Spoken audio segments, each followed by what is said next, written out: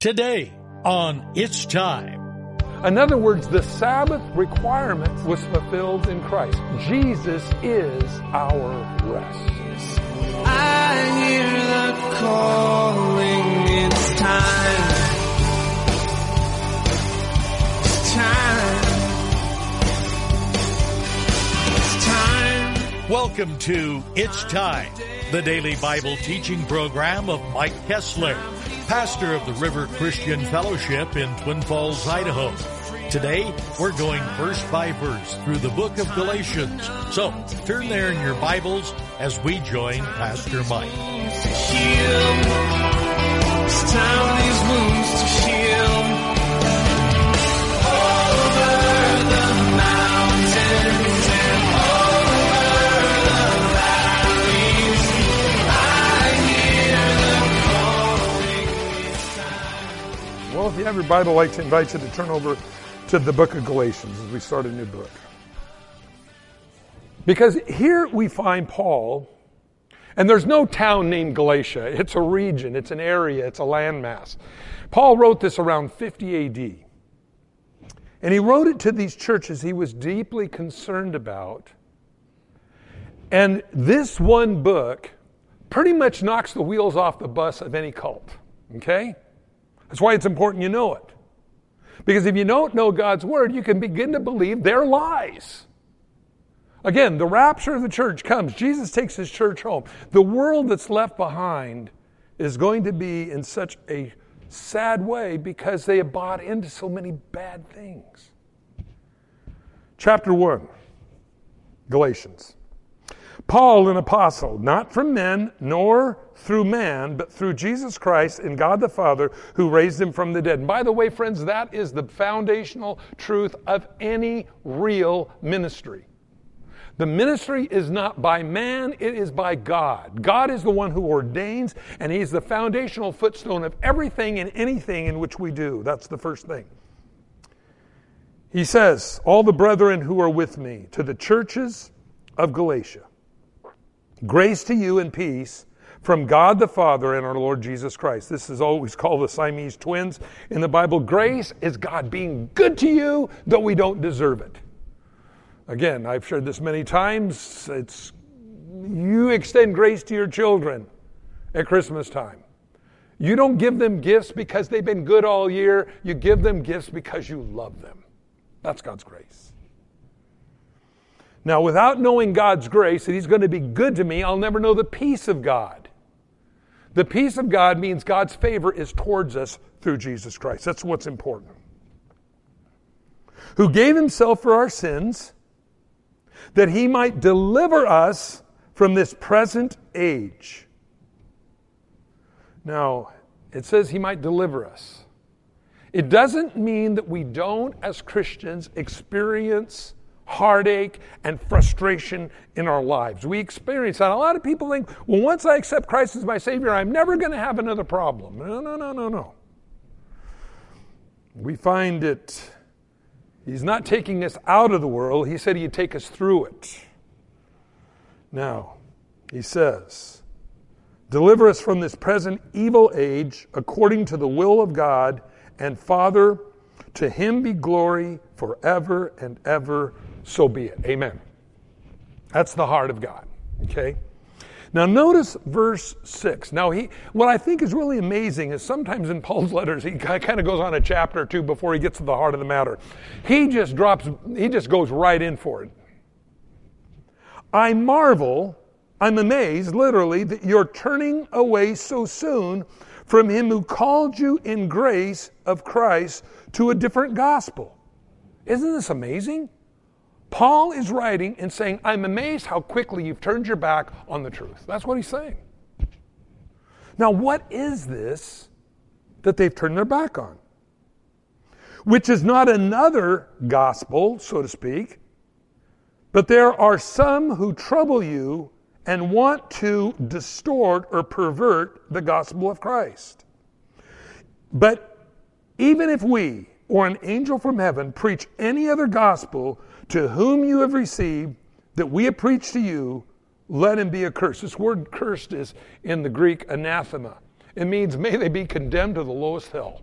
Whoa, pretty strong words. And then he goes on and he says, as we have said before, now so I say again, if anyone preaches any other gospel to you than what you have received, let him be accursed. 2 times he says, may they be condemned to the lowest hell. Paul wasn't messing around with bad, funky doctrine that is out there. It was there in these days, it's here today. Now here's what the problem is. The gospel is simple. The gospel is putting all your faith, hope in Him. As we studied in the book of Colossians the last few weeks, as we finished that book, it says we are complete in Him. The word complete means filled all the way to the top, no extra room for anything. The reason you and me go to heaven is because Jesus died on the cross for us. We're clothed in His righteousness, the Bible says. What happens in the church at Galatia?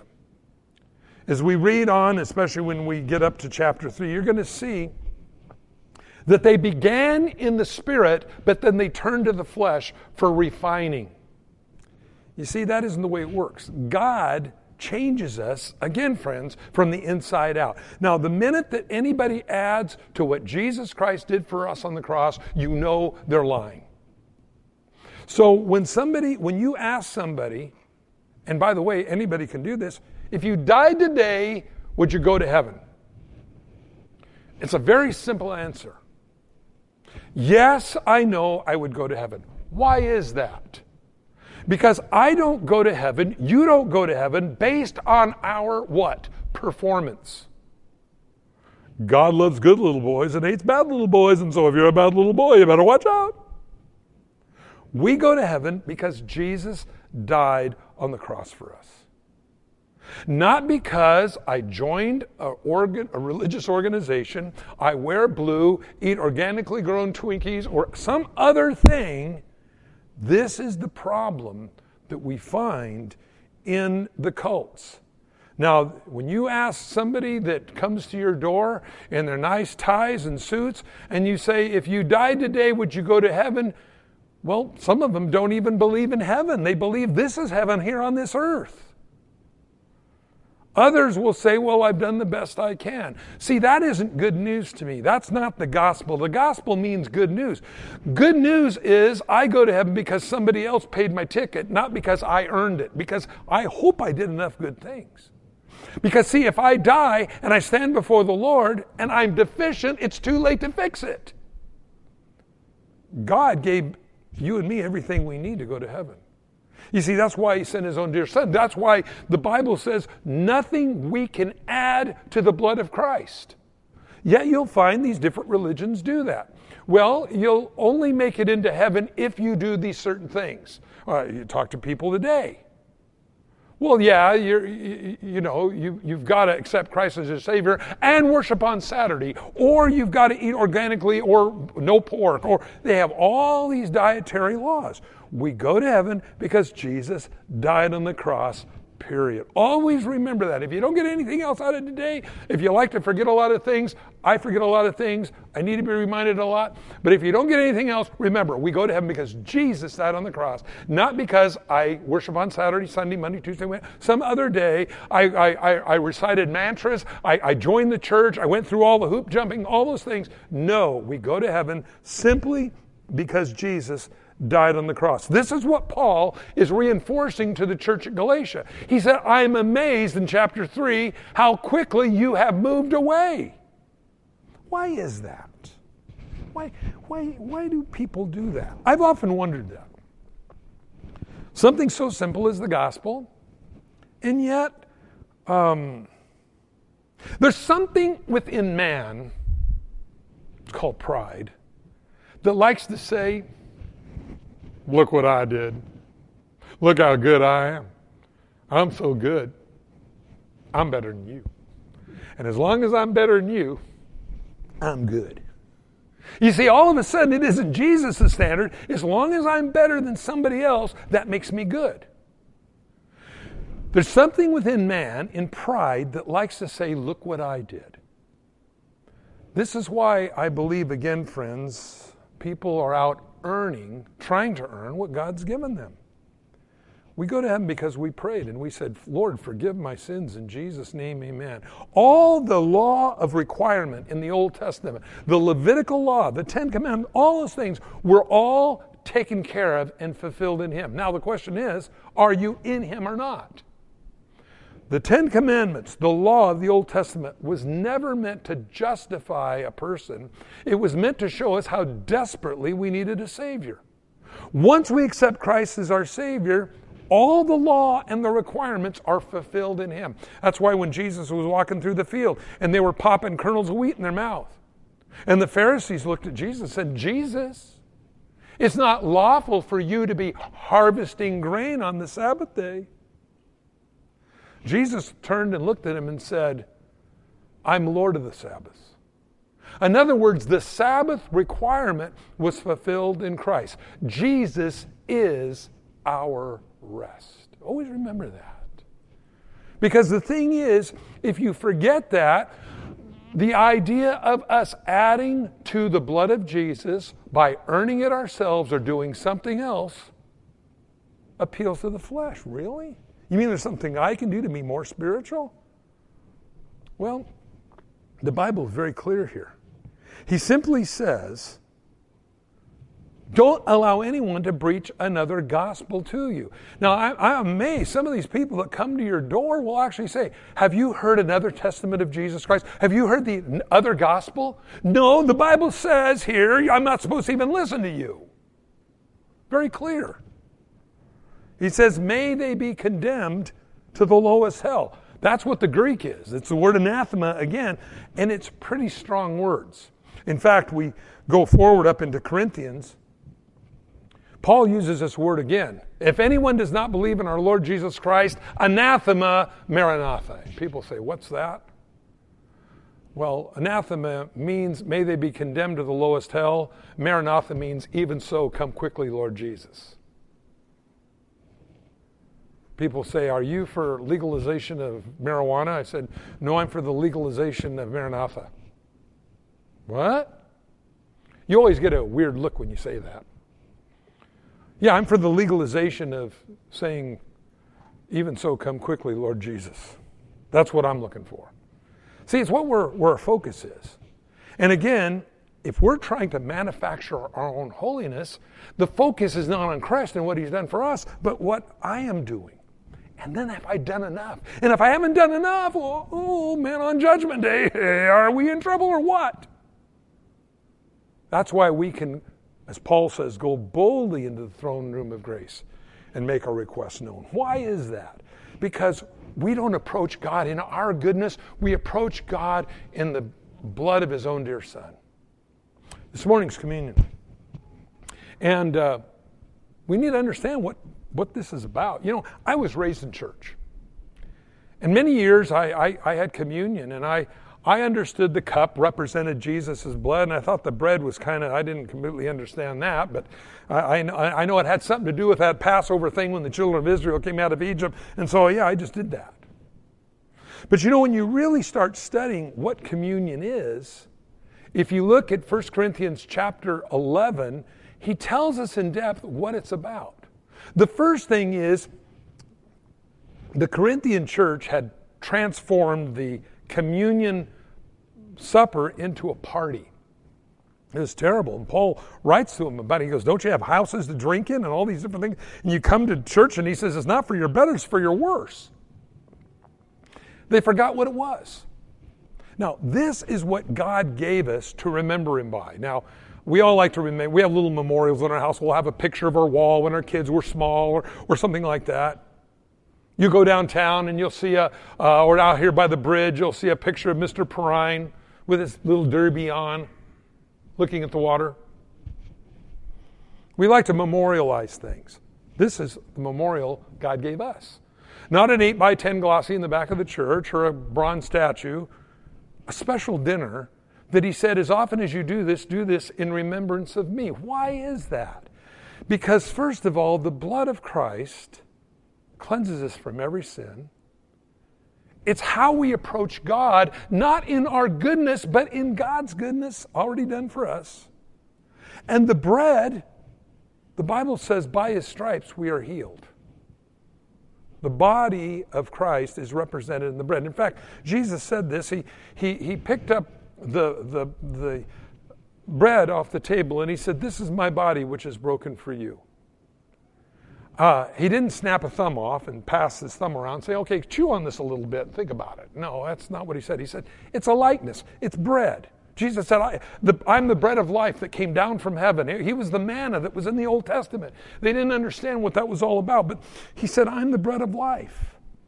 You need bread to live. Peter says, by his stripes we're healed. His body was broken for us. And so when you hold that bread in your hand, you realize God has provided a way for us to be healed. Now, you might say, well, I feel fine. No, it's talking about our complete healing. We're a body, mind, and spirit. These three things, if they're not working together, will cause great trouble in your life. There are people every day across this world that commit suicide with perfect health because their heart is sick. You see? So we need to be a balanced body. God does that. We have our blood. The blood reminds us who we are, cleanses us from sin. Things of the past are gone. You don't have to live in your past any longer.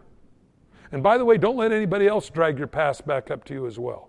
They're going into the blood of Christ. And if they do that, the Bible says they're going to answer directly to God about that. That's why his promises are new every morning. And so we live in this promise of God's cleansing. And so we have the blood. The second thing we have is a means by which our mind and our soul can be cleansed. It needs to be healed. Our ability to love, our ability to be loved, our memories, our thought patterns, they need to be touched by God too. In fact, because the Corinthian church had turned communion into a drunken orgy, is what basically it's saying. He said, for this reason, many are sick and dead among you. Why? You didn't realize the medicine that God had for you to be healed, to have your hearts fixed. This morning, if you're not a Christian, really communion is meaningless because you haven't experienced who God is to have your sins forgiven. So really, any remembrance of him is of no use because you don't know who he is in the first place. But the Bible says if we'll confess our sins, he's faithful and just to forgive us our sins, cleanse us from all unrighteousness. Old things pass away, behold, all things become new. The purpose for living changes. Purpose for living before we're a Christian, I'm doing it. Frank Sinatra said it best. I'm doing it my way. Well, the thing is, you'll still die in your sins. But when we become born again, we're doing it now what? God's way.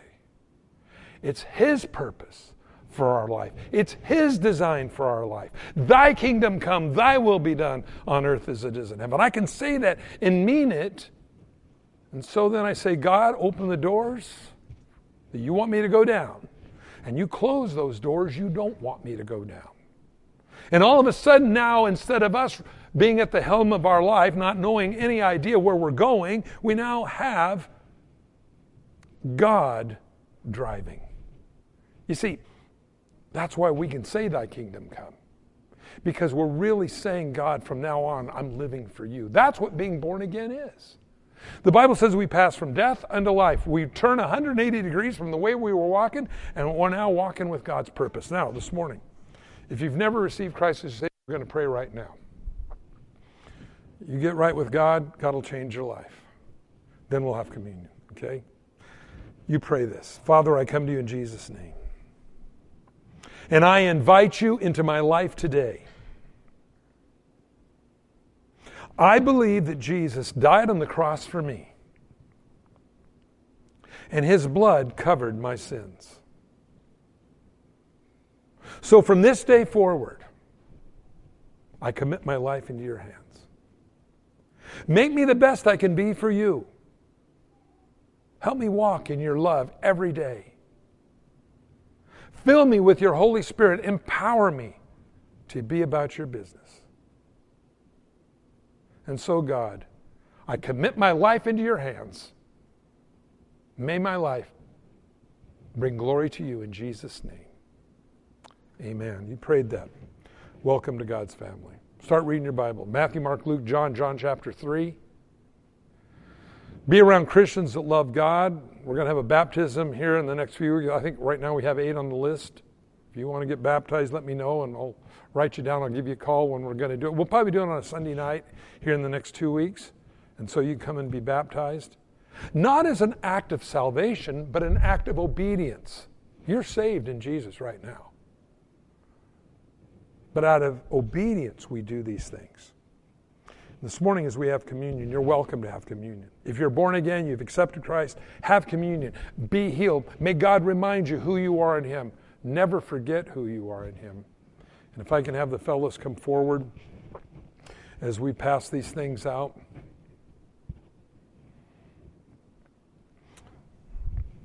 Father, as we pass these elements out, we pray that you would just remind each one of us of the commitment that you've made towards us, that you'll never leave us or forsake us. Thank you, Lord. And Lord, for every person that said yes to you this morning, I pray that you just take and wrap your arms around them and squeeze them and let them know that they are loved by the God who made everything. In Jesus' name, amen.